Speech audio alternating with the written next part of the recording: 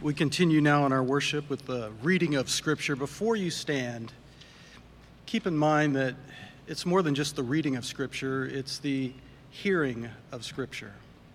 In Psalm 119, verse 11, it says, "I have hidden your word in my heart, that I might not sin against you." Think of the things that you may have hidden.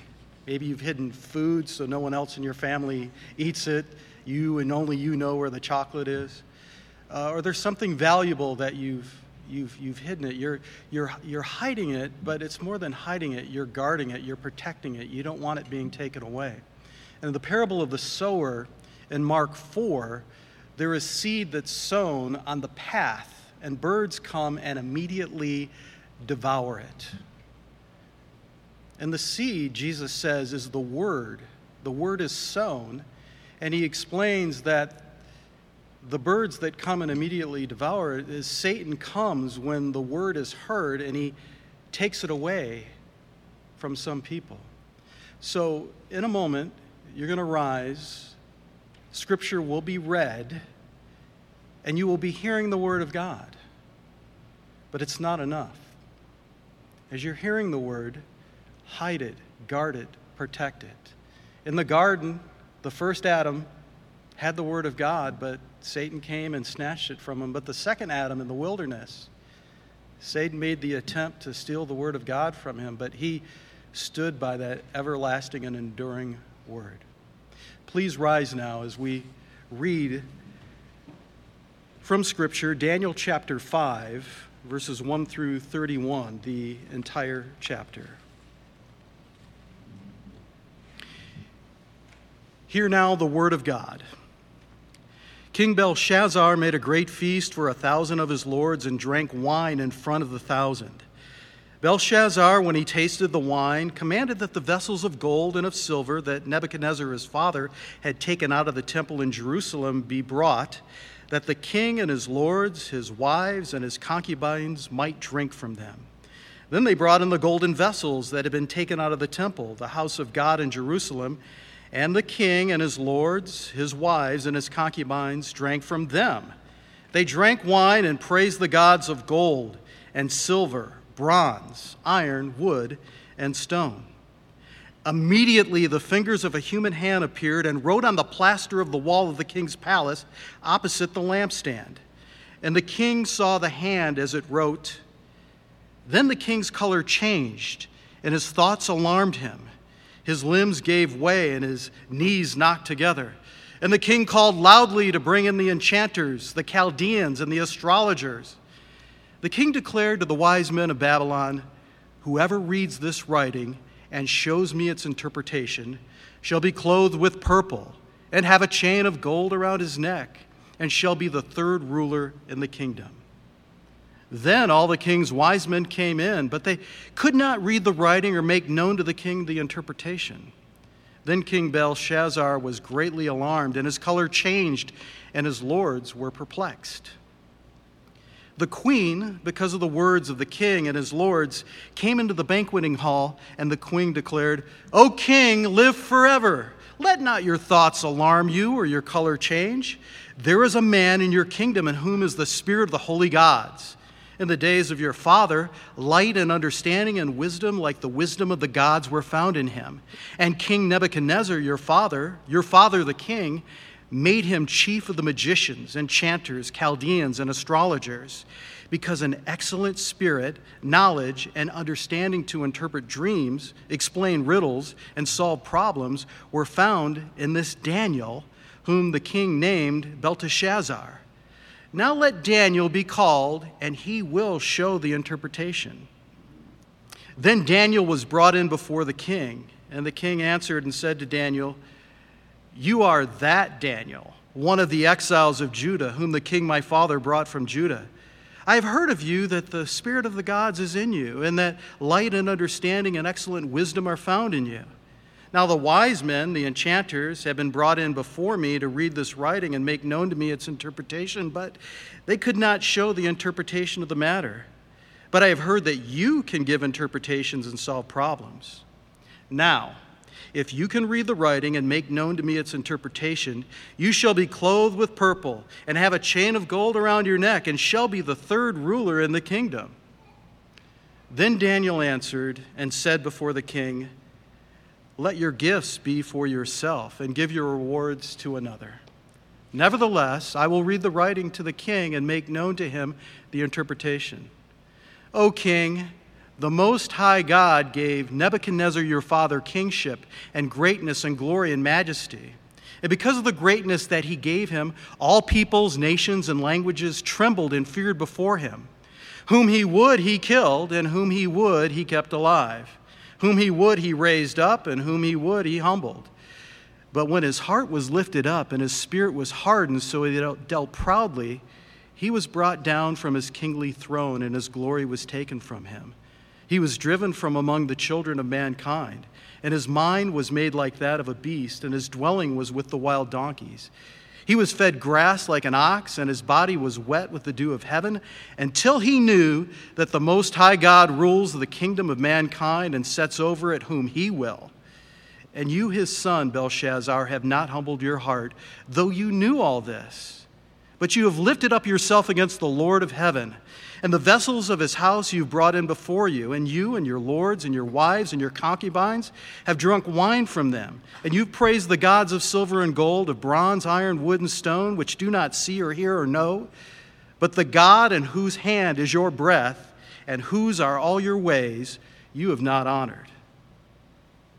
Then from his presence the hand was sent, and his writing was inscribed. And this is the writing that was inscribed: Mene, Mene, Tekel, and Parsin. This is the interpretation of the matter. Mene, God has numbered the days of your kingdom and brought it to an end. Tekel, you have been weighed in the balances and found wanting. Peres, your kingdom is divided and given to the Medes and Persians. Then Belshazzar gave the command, and Daniel was clothed with purple, and a chain of gold was put around his neck, and a proclamation was made about him that he should be the third ruler in the kingdom. That very night, Belshazzar the Chaldean king was killed, and Darius the Mede received the kingdom, being about 62 years old. May the Lord bless the reading of his scripture, and may it be hidden in our hearts that we might not sin against him. Please be seated.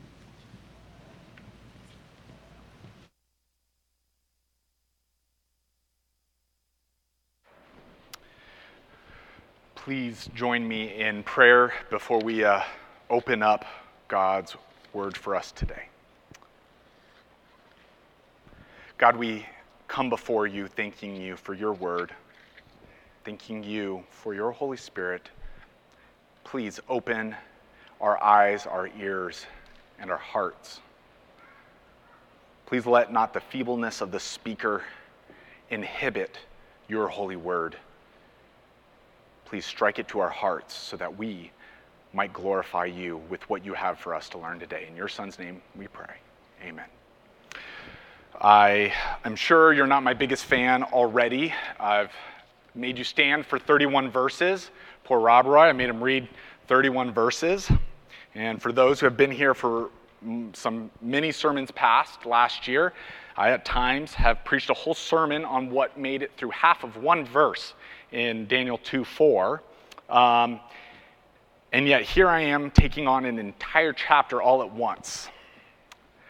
Kelly was telling me, Kelly Eaton, before the service when she was putting together the children's bulletin, and she saw some of the points on the back and what it was. She was excited. I warned her, I'm nervous about this because it's a whole chapter. And she gave permission to me to skip lunch. So I have that. I have that in the bag. And yet, I love food as much as you all, and have no fear, no meatball will go left behind. We will find a way to get through all 31 verses. The only reason we're reading all of this, though, is not just to read it, not just to hear it or go through it. It's because I can't find any other way to slice and dice this chapter, to focus in on a sermon, than to read it, all of it together and see this whole scene play out. And so as we go through this and we look at this from the perspective of characters in a Shakespearean play, and we look through this and see the narrative and the way God uses storytelling of what was a real historical event, you're going to see how it all comes together. You can't have the first half without Daniel giving the interpretation. You can't have the interpretation without the outcomes. And you can't have the second half without the first half and the setting. So we're going to go through it all today. So this, to me, reads very much like a Shakespearean play. We have 4 characters here that we're going to talk about. You'll see them on the back of your bulletin. We have an absentee father. Okay, this character is played by Nabonidus, an absentee father, okay? Played by Nabonidus, and he's never on stage in this play. Never once. You didn't hear his word, his name read in all of this, and yet he factors into what God would have us to know today. We have the smothering mother, the smother, played by the queen mother. She enters the stage left in verse 10. We get her coming into the play and adding her input. And then we have our precious little baby, Belshazzar, the main character, sweet little boy. He is in this play from the beginning. He's on center stage from the beginning, and he doesn't leave the stage, unfortunately, until verse 30, in which he has a very abrupt leaving of the stage. And then lastly, we have mean Pastor Daniel, played by Daniel. And this man is a man who brings no good news to a ruler, and he will enter the scene in verse 13 for us. So we're going to dig into these characters and see. And while I playfully talk about a play or a scene, it's because knowing story structure and good storytelling is helpful. But I don't want at any point it to be thought that I don't see this as historical, accurate narrative. This is something that happened. And yet, we see excellent storytelling by Daniel and by God through Daniel. Look, let's do a quick overview of the whole chapter so we kind of have its parts together, and then we're going to dive into these characters. In Act 1, we have the first 4 verses, and what we see there is this is the setting. This is all is well. We're having a feast, thousands of lords, we're having drinks, everything's good. And then in the next verses, in verses 5 through 9, enter conflict. Hand shows up, an eventful happening, things are no longer at peace and at rest, and instead, we now have a conflict and something that needs to be resolved. Then we progress in verses 10 through 12, and we have our quest, our hope entered into this. We have the queen coming in and saying, aha, here's what you need to do. Go secure this man. And that's our quest. Then as we have hope and it's starting to build, slowly building up, we have the drama and now this building up, in comes this character. The quest is successful. They've brought in Daniel. And you're excited because it's an action story. It's building up. This mysterious figure comes in, secures victory. All will be peaceful and drinking at a feast hall again soon. But we quickly realize, after going through in section 13 through 23 as it's building up to the climax, this is not an action story. It's a tragedy. It turns. The man who they thought was to be the savior and the one to bring hope and to answer their questions and help them sleep at night is instead a presiding juror. He's the one who comes in and reads the guilty verdict. We then have our climax of the story in 24 through 28. We'll circle back to that in a second. We have the climax there, the reading of the judgment, the interpretation of what the hand wrote. And then we have the ending of the story. We have resolution for our main character, ending in death in verses 29 through 31, and the end and close of the scene and the curtain drop, and time for a new regime to come in. And so this storytelling structure, this kind of arc that you'll see if you ever take a English lit class and all those types of things, you'll see it's throughout this. It is gripping and telling stories, the type of thing that people make movies about. And yet, in all of this, in the story and the structure, the characters reveal so much. And God's judgment of these characters reveals quite a lot. And you'll notice the title of the sermon is How Much Does Your Family Weigh? Okay? Provocative question, but the focus, if you haven't noticed, means that the peak of the climax is in verse 27 with our word tekel. You have been weighed in the balances and found wanting. when the time comes, what will your family weigh? Will they be found wanting? That's the question we're going to ask over and over as we look at these characters. We're going to see a dysfunctional family sitting at the table with us, a dysfunctional family. But I think we'll all quickly notice this is our family, and even worse, this is us. So as we ask ourselves the question, and I ask us repeatedly, how will your family weigh on the day of judgment? When you are weighed in the balances, will you be found wanting? Will your family be found wanting? We need to have a better answer than what Belshazzar reveals for us today. Okay, so let's get into the characters. We got our absentee father. Okay, Nabonidus is not even talked about in this passage. In fact, the phrase "your father" said to Belshazzar repeatedly in this talks about Nebuchadnezzar. But if you look on the back of your insert, the back of your song, you'll see there's a diagram for you. And we have the royal succession, a tragic tale of who's ruler in Babylon. We have, you see our three main characters, Nabonidus, the one who in this they call the queen is actually the queen mother, Belshazzar's mother and Nabonidus' wife. And then we have Belshazzar. And how Belshazzar gets to be ruler and actually co-regent starts with Nebuchadnezzar dying and his son, Amel-Marduk, becoming king. He was king for just 2 short years until his brother-in-law, Neriglissar, killed him and took over. He gave his son to a very poor family, or a very poor son, or his daughter to a very poor husband, it would seem. And then we have Labashi-Marduk, who is his son after Neriglissar mysteriously dies. And months later, we have Nabonidus killing in a coup Labashi-Marduk and taking over the throne in a coup. So Nabonidus, for as much as we know, is in no relation biologically to Nebuchadnezzar, and yet we will see when that phrase, "your father," is read in this text, especially in Armenian or in Aramaic, and in general in this text, your father is frequently speaking to a predecessor. It's his predecessor. And so we'll see this. And yet, our main character is Belshazzar, not Nabonidus. Nabonidus ruled for 6 years, but he worshipped a god that was different than the patron god of Babylon. Patron god of Babylon is Bel, also called Marduk. And if you look back at those names, wait a minute, Nebuchadnezzar gave Daniel Belshazzar. Nebuchadnezzar's son, Amel-Marduk. Then we have Labashi-Marduk. Then we have Belshazzar. Daniel's name is Belteshazzar. And then we have Belshazzar. And if you're ever trying to remember Belteshazzar versus Belshazzar, Belshazzar did not get the belt. Okay, he was not disciplined well. He didn't raise up too good. Daniel got the belt. So if the belt's there, you know it's Daniel.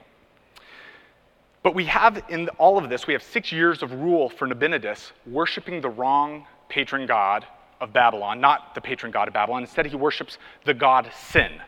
Okay, his name was Sin. Very convenient for us English speakers, but his name was Sin. And he grew so unpopular that he raises his son, his young son, to the throne to be co-regent, and then he exiles himself. Nabonidus exiles himself for a decade, and he goes off to Tema for a decade.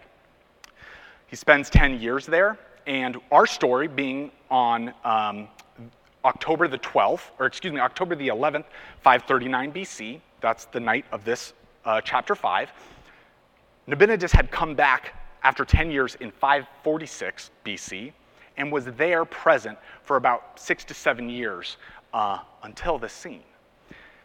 And so what we'll see as we kind of go to talk about the rest of the characters and the impact on this is Nabonidus is not that great at being there.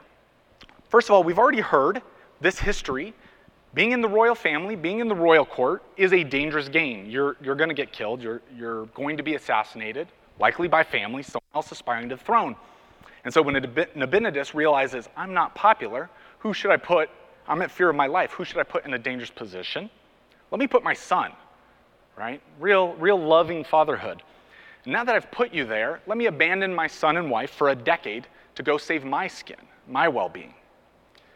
Well, then beyond that, he comes back He finally comes back. Everything's good. I feel like coming back.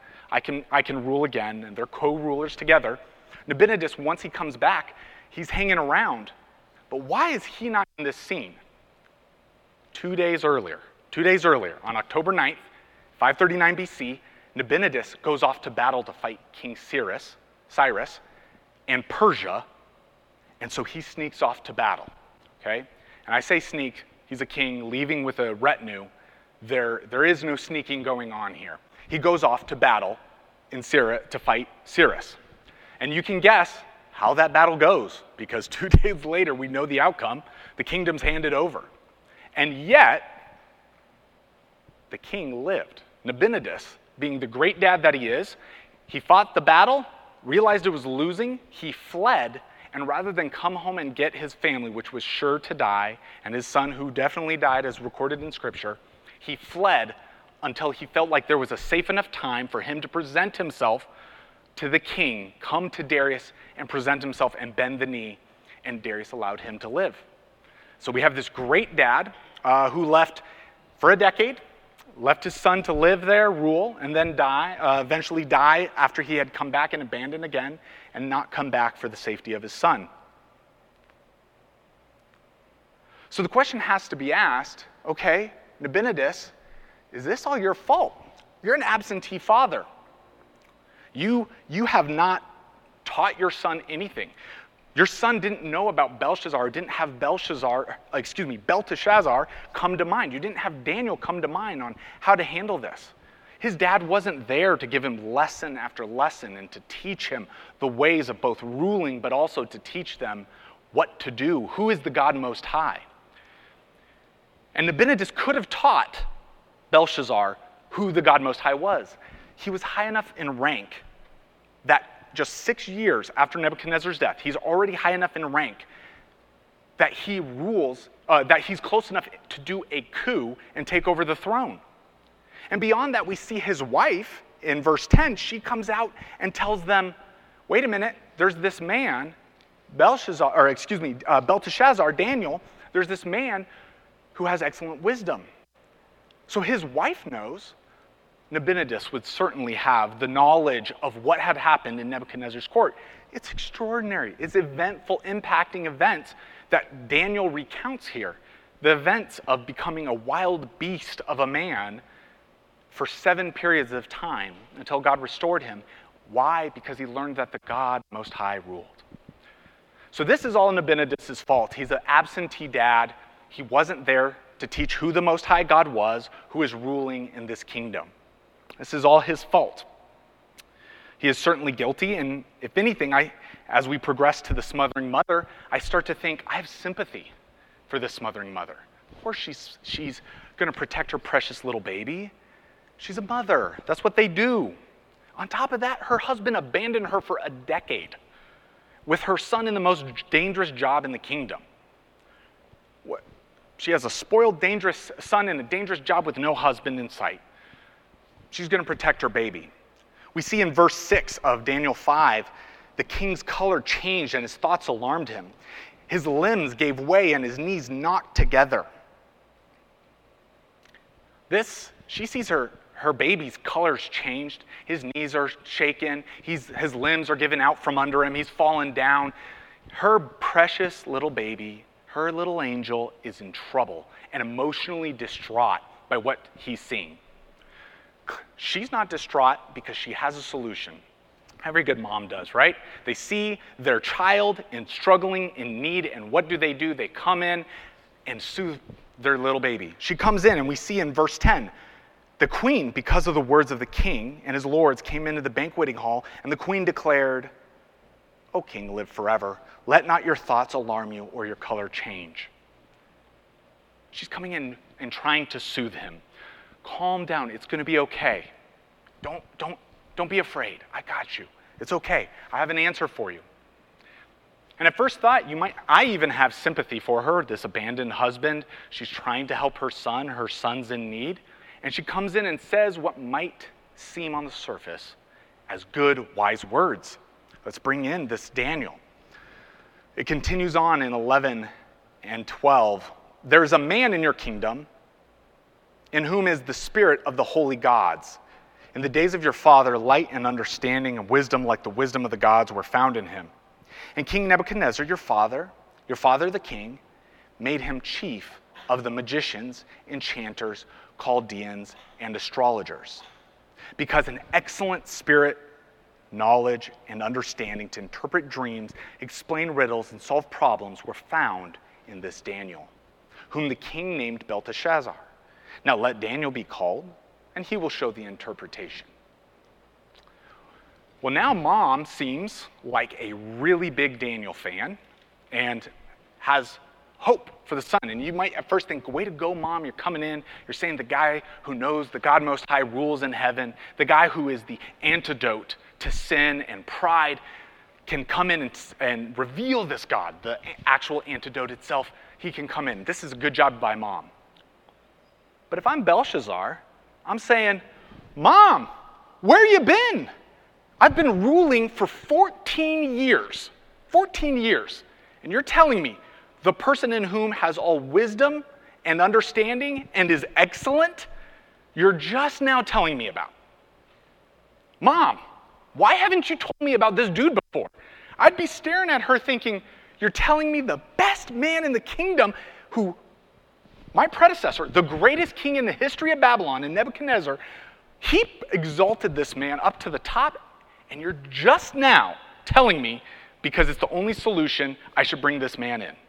Way to go, Mom. Great teaching, great parenting. You waited till now. Well, she doesn't have a good answer. It's probably that I love my baby boy.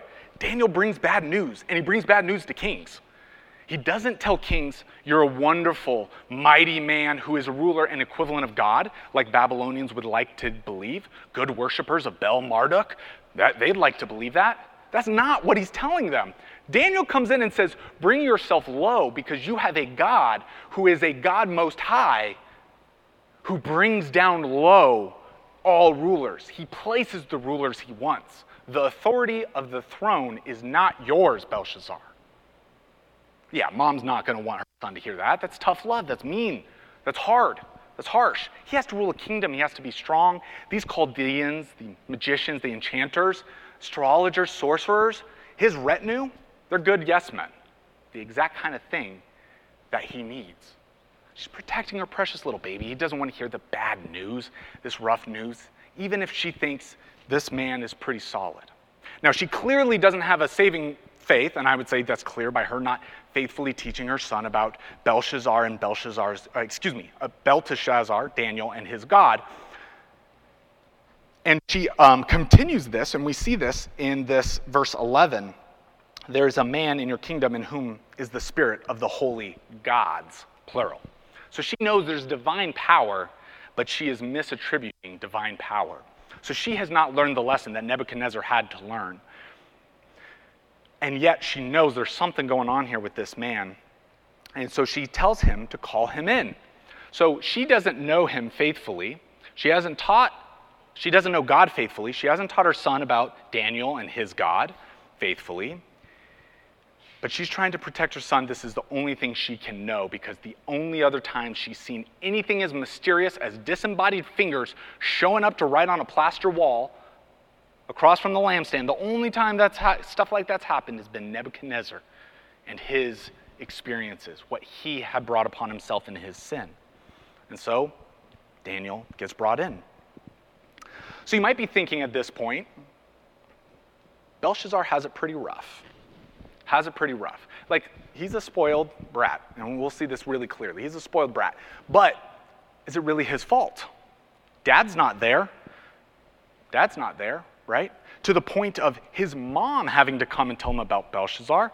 Daddy didn't stay here and teach me good, wise lessons about life and the world. Mommy coddled me from the beginning, left me alone when it comes to this Most High God. Mommy hasn't taught me any of this. How was I to turn out other than a spoiled brat? You gave me a throne as a kid. My dad left for a decade. My mom coddled me. I had way too much power for my age, too much money, too much authority. What do you expect? Lest you have too much pity on Belshazzar, what do we see for Belshazzar in verse 22 of Daniel 5. We'll get to what happens between what the mother says and me and Pastor Danny coming in a moment. But after recounting the story of Nebuchadnezzar, a story they should have learned, they should know this by now, and everyone should be recounting this story, because if you remember, Nebuchadnezzar, after his story, what does he do? He sends out a proclamation to all the lands that he rules and says, know that the Most High God rules and puts in place of authority whoever he would have in authority. So everyone should know about this and talk about it, but Daniel has to tell Belshazzar about this story. So you might think, man, Belshazzar just didn't know. And we see in verse 22, and you, his son, this is Daniel talking, you, his son, Belshazzar, son of Nebuchadnezzar, or Nebuchadnezzar, your predecessor, Belshazzar, have not humbled your heart, though you knew all this.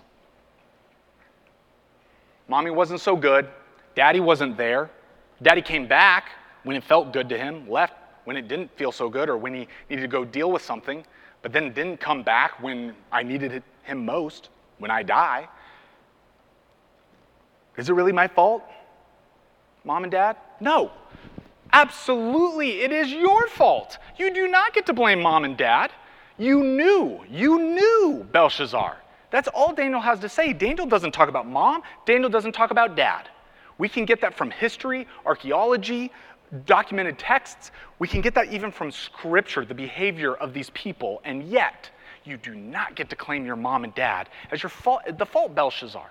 This is such a tremendous tale. You heard this at least once at some point.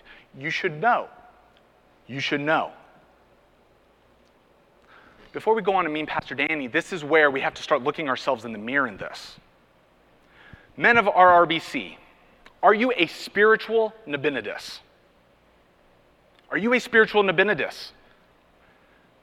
Are you leaving your family spiritually to fend for themselves on what matters most for periods of time until it feels best to you? I'm feeling God today. Let's talk about God, kids. Let's talk about God, wife. Let's pray. Let's be together. As one pastor put it, do you outsource your responsibility of your household to the church? The church will teach my wife about God, women's ministries. The church will teach my children Sunday school and kids ministries. God has commanded you to lead your household. Doesn't necessarily mean you need to exposit and teach some deep insight. You don't have to learn Hebrew. You don't have to learn Greek. You don't have to learn Syriac, Aramaic, any of the texts of Scripture in terms of the original text. What you need to teach them is what it means to be faithful, consistently faithful.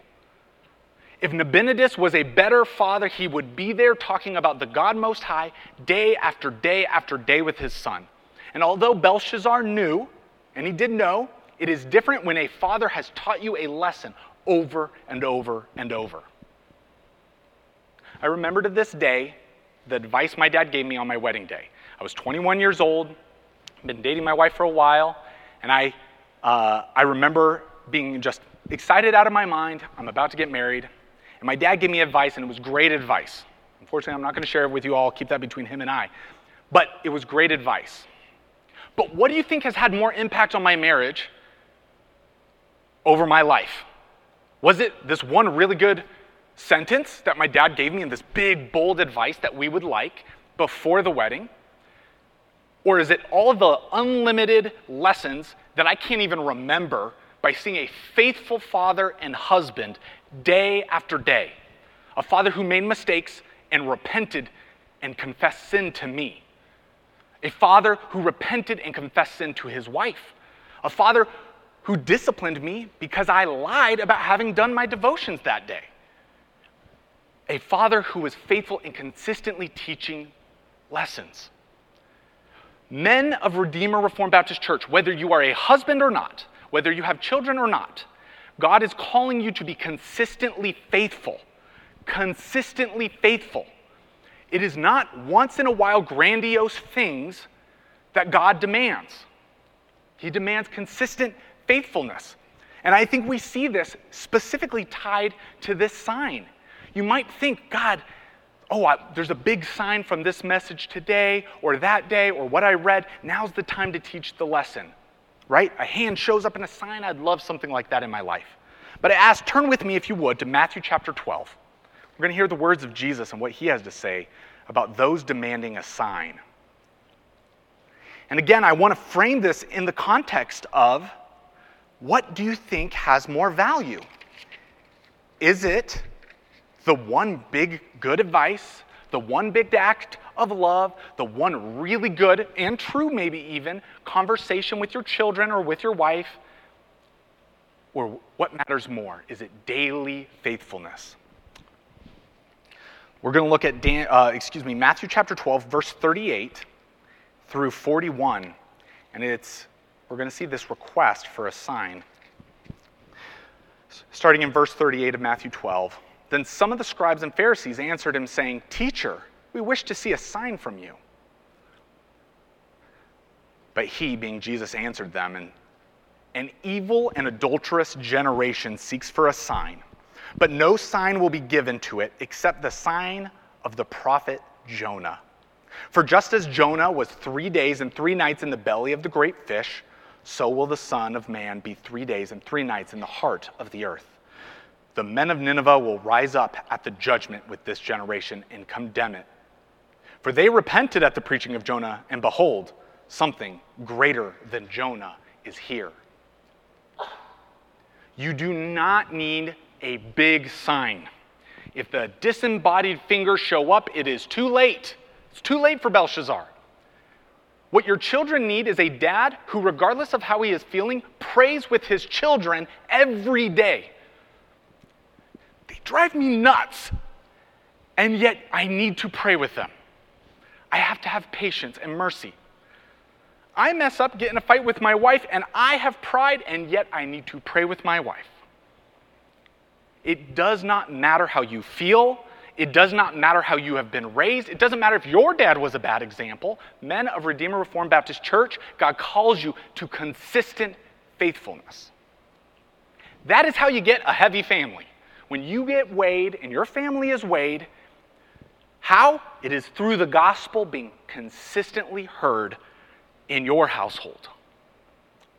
Will you say, men, as for me and my house, we will serve the Lord?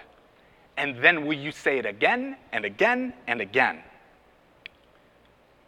Now, don't worry, ladies. You get your chance to have some self-reflection, some pleasant thoughts.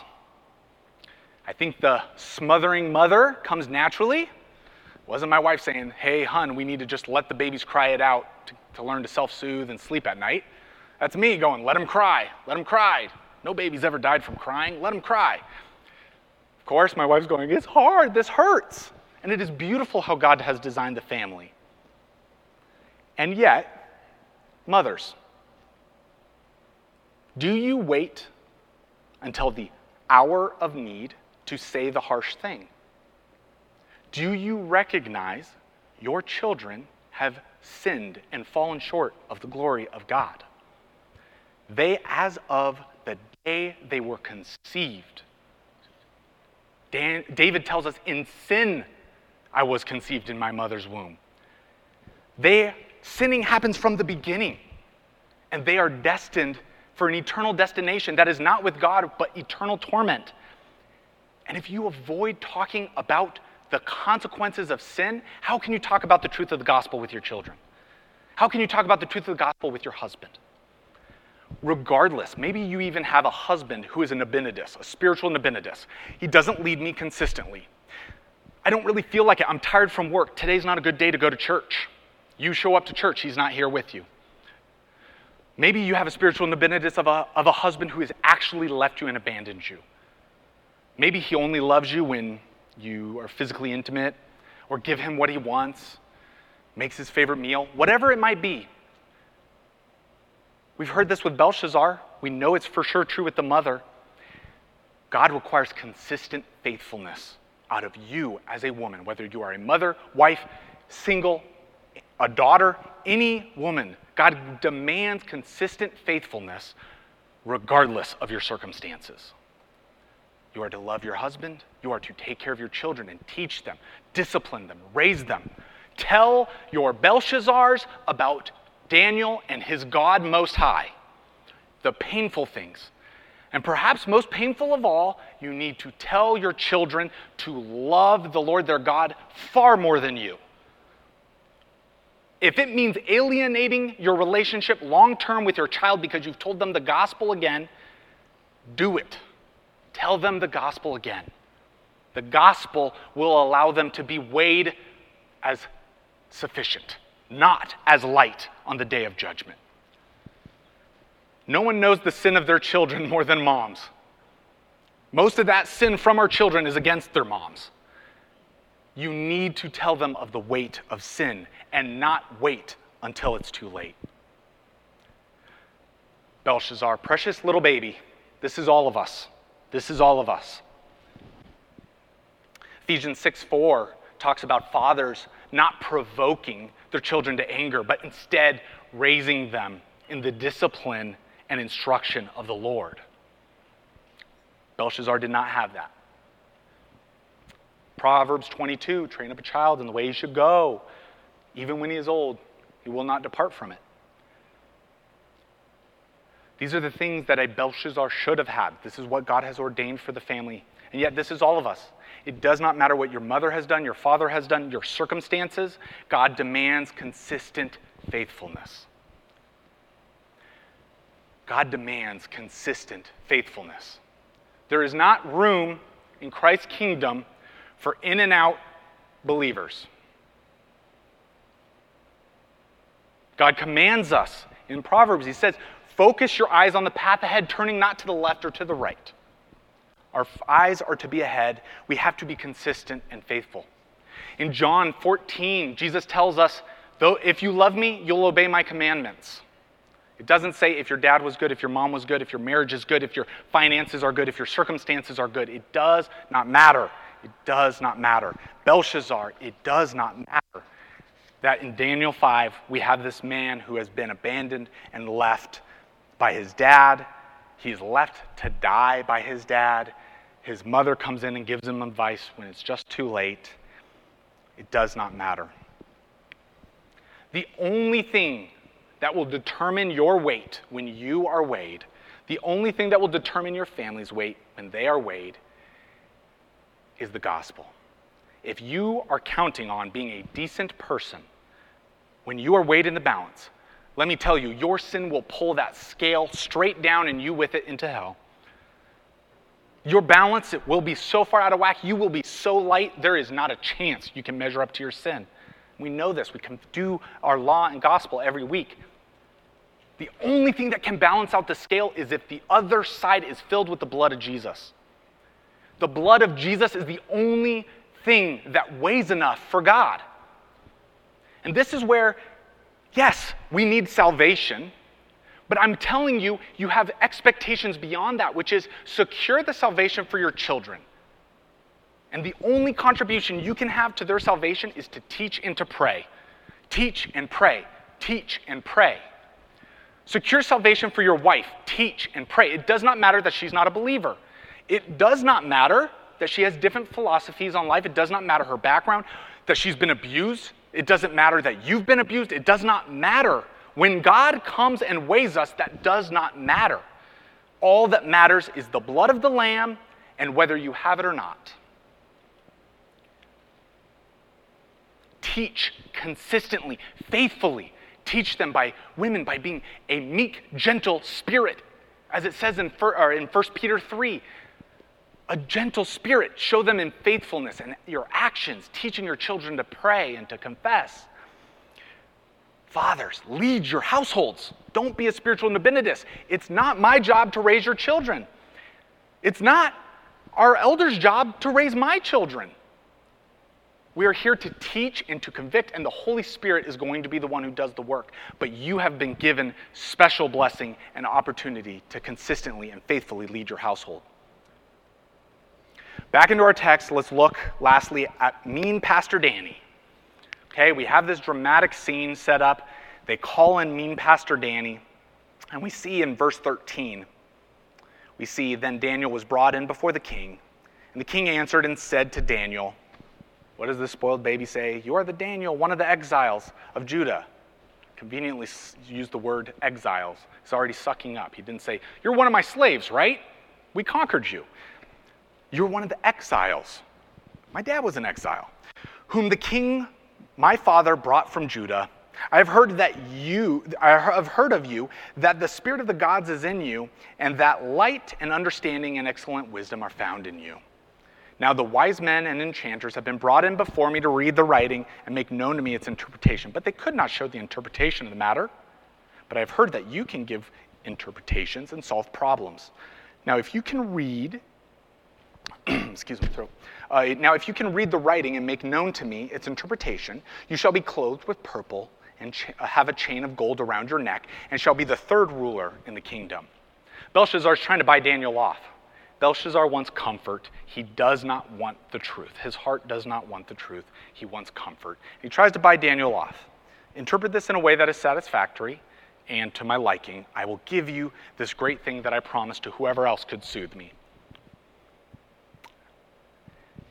Then Daniel answers and says to the king, let your gifts be for yourself and give your rewards to another. Nevertheless, I will read the writing to the king and make known to him the interpretation. Daniel is steady Eddie. He has been the same person throughout all of these stories. And when you start to connect them together and string them together, you see the consistent model of consistent faithfulness in Daniel. Here he is in front of one of the most tone-deaf possible people. Nabonidus, his father of Belshazzar, is off to war and could die. And what is Belshazzar doing? Throws a feast with 1,000 lords. Time to party. What is he partying with? The vessels of Daniel's God, from the temple that have been taken out. He is feasting and drinking to Bel Marduk with the Most High God's vessels of worship. You got to believe when Daniel comes in and starts reading this judgment to him that he's going like this to some servant to say, get those off the table. This doesn't look good, right? And yet, here in the midst of all this, Daniel, who sees the writing, God has blessed him with the interpretation. I feel like he could pretty in his right mind go, why would I even tell you this? You're going to die in just a minute. Let me just walk away, right? You are so unsightly and so unholy in what you are doing at this table. I need to walk away. But instead, what does he do? He says, even though I don't need to answer you, even though I don't need your riches, give them to someone else. I have no allegiance to you. I have allegiance to my God. Despite that, I will faithfully tell you of my God Most High. This should sound familiar. Daniel, when he first came into exile with Hananiah, Mishael, and Azariah, he was asked to eat at the table of the king. And at the king's table, they were eating of meats that were offered for idols, but more importantly, it was a sign to eat of it. It wasn't that there was something in and of the meat itself, but it was a sign of allegiance to the god Bel Marduk. And Daniel said, no, we're going to eat vegetables. They were faithful. They sought God in prayer. They tried to deal wisely with the captain of the king's guard and with the chief eunuch, the chief steward. And in the midst of that, what does God do? God blesses him. God gives him blessing. He sought God, not the wealth and riches of Babylon. Then what does he do again? Just a little bit later, because of the failure of the Chaldeans, magicians, enchanters, astrologers, the whole gaggle, they fail in interpreting Nebuchadnezzar's dream. So Nebuchadnezzar says all of the wise men and their retinue are going to be killed. And Daniel, Hananiah, Mishael, being in the royal training academy of the Chaldeans, is to be killed along with the other three. And so what happens? He says, let me go to God in prayer. And the answer he gets from God is not a giddy one. It is a judgment on Nebuchadnezzar. And so he comes back, and despite what will certainly be his death by telling bad news to a king, he faithfully goes and speaks to the king anyway and says what God would have him do. What happens again later? Time goes by. We have Hananiah, Mishael, and Azariah, not Daniel, but in this golden image that is stood up by Nebuchadnezzar. And what do those three do when they are accused of not bowing and worshiping the statue Nebuchadnezzar stood up? They specifically told Nebuchadnezzar, kill me if you want. I have no need to answer you. They say, I have no need to answer you. And yet, they say, but I will. The God Most High will kill whom he will kill, and he will save us if he chooses to save us. And we know then that Christ comes in and saves them in the fiery furnace. They do not know the outcome, but they will be faithful. And then Daniel again, in this story that he is now recounting, he was faithful in his dealing with Nebuchadnezzar and telling Nebuchadnezzar about turning into a beast. And even though it was bad news, he even says, he becomes concerned when he hears the vision from Nebuchadnezzar, and he tells him its interpretation. He tells him the bad news and faces the consequences. He is steady Eddie. This is the model of our consistent faith. This is who we are to be. This world is full of sinners, and it starts in my household. It starts in my household. It starts in my heart. As Daniel has consistently come in and told him of the God Most High to anyone who would listen, he has been consistently faithful. When Daniel is weighed, and when Daniel is weighed in the balances, he will not be found wanting, not because of his faithfulness, but because of the faithfulness of God and the blood that is on the other side of the scale. Stop putting your children's life at risk. Do not put your children in the throne left alone. Give them the gospel and that daily teaching of the gospel. Do not leave your wife to fend for herself. Wives, do not fend for yourselves and not your children, not your husband, not your household. Speak of the things of God regularly and out loud, regardless of how you feel, regardless of how your children feel, regardless of any emotion. Consistent faithfulness. That is what is demanded. God is bringing about his will through Daniel and through this dysfunctional family. And in spite of the natural dysfunctional state of my family, which is a heart of sin, God has changed that for me and for my wife, and I pray for my children. I pray that God will allow this church and you all to hear the gospel and to consistently and faithfully march forth and preach of the God Most High to your family every day. Please pray with me. God, you are the God Most High, and we praise you and extol you for that. We thank you for what you've done. We pray that you make us a church of Daniels, that we don't focus on the signs and need the big dramatic thing. Instead, we hit layup after layup, single after single. We just, day by day by day, walk with you, Lord. We know we cannot make ourselves be faithful. It is only from you that faithfulness comes, and we pray that you will bless us with that faithfulness. But Lord, you have commanded us to pray for that faithfulness, and we pray to you now for it. Please keep our steps right, keep our words right, and our focus on you at all times.